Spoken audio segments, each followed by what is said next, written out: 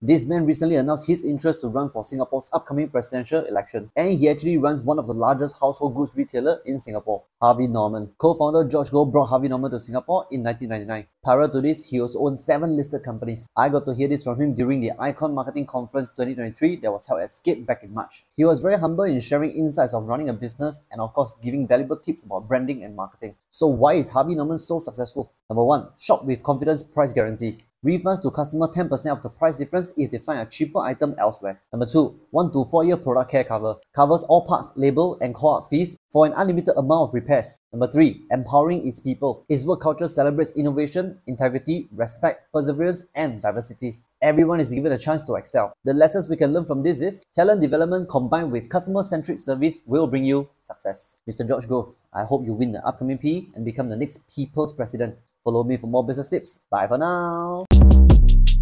Shortcast Club.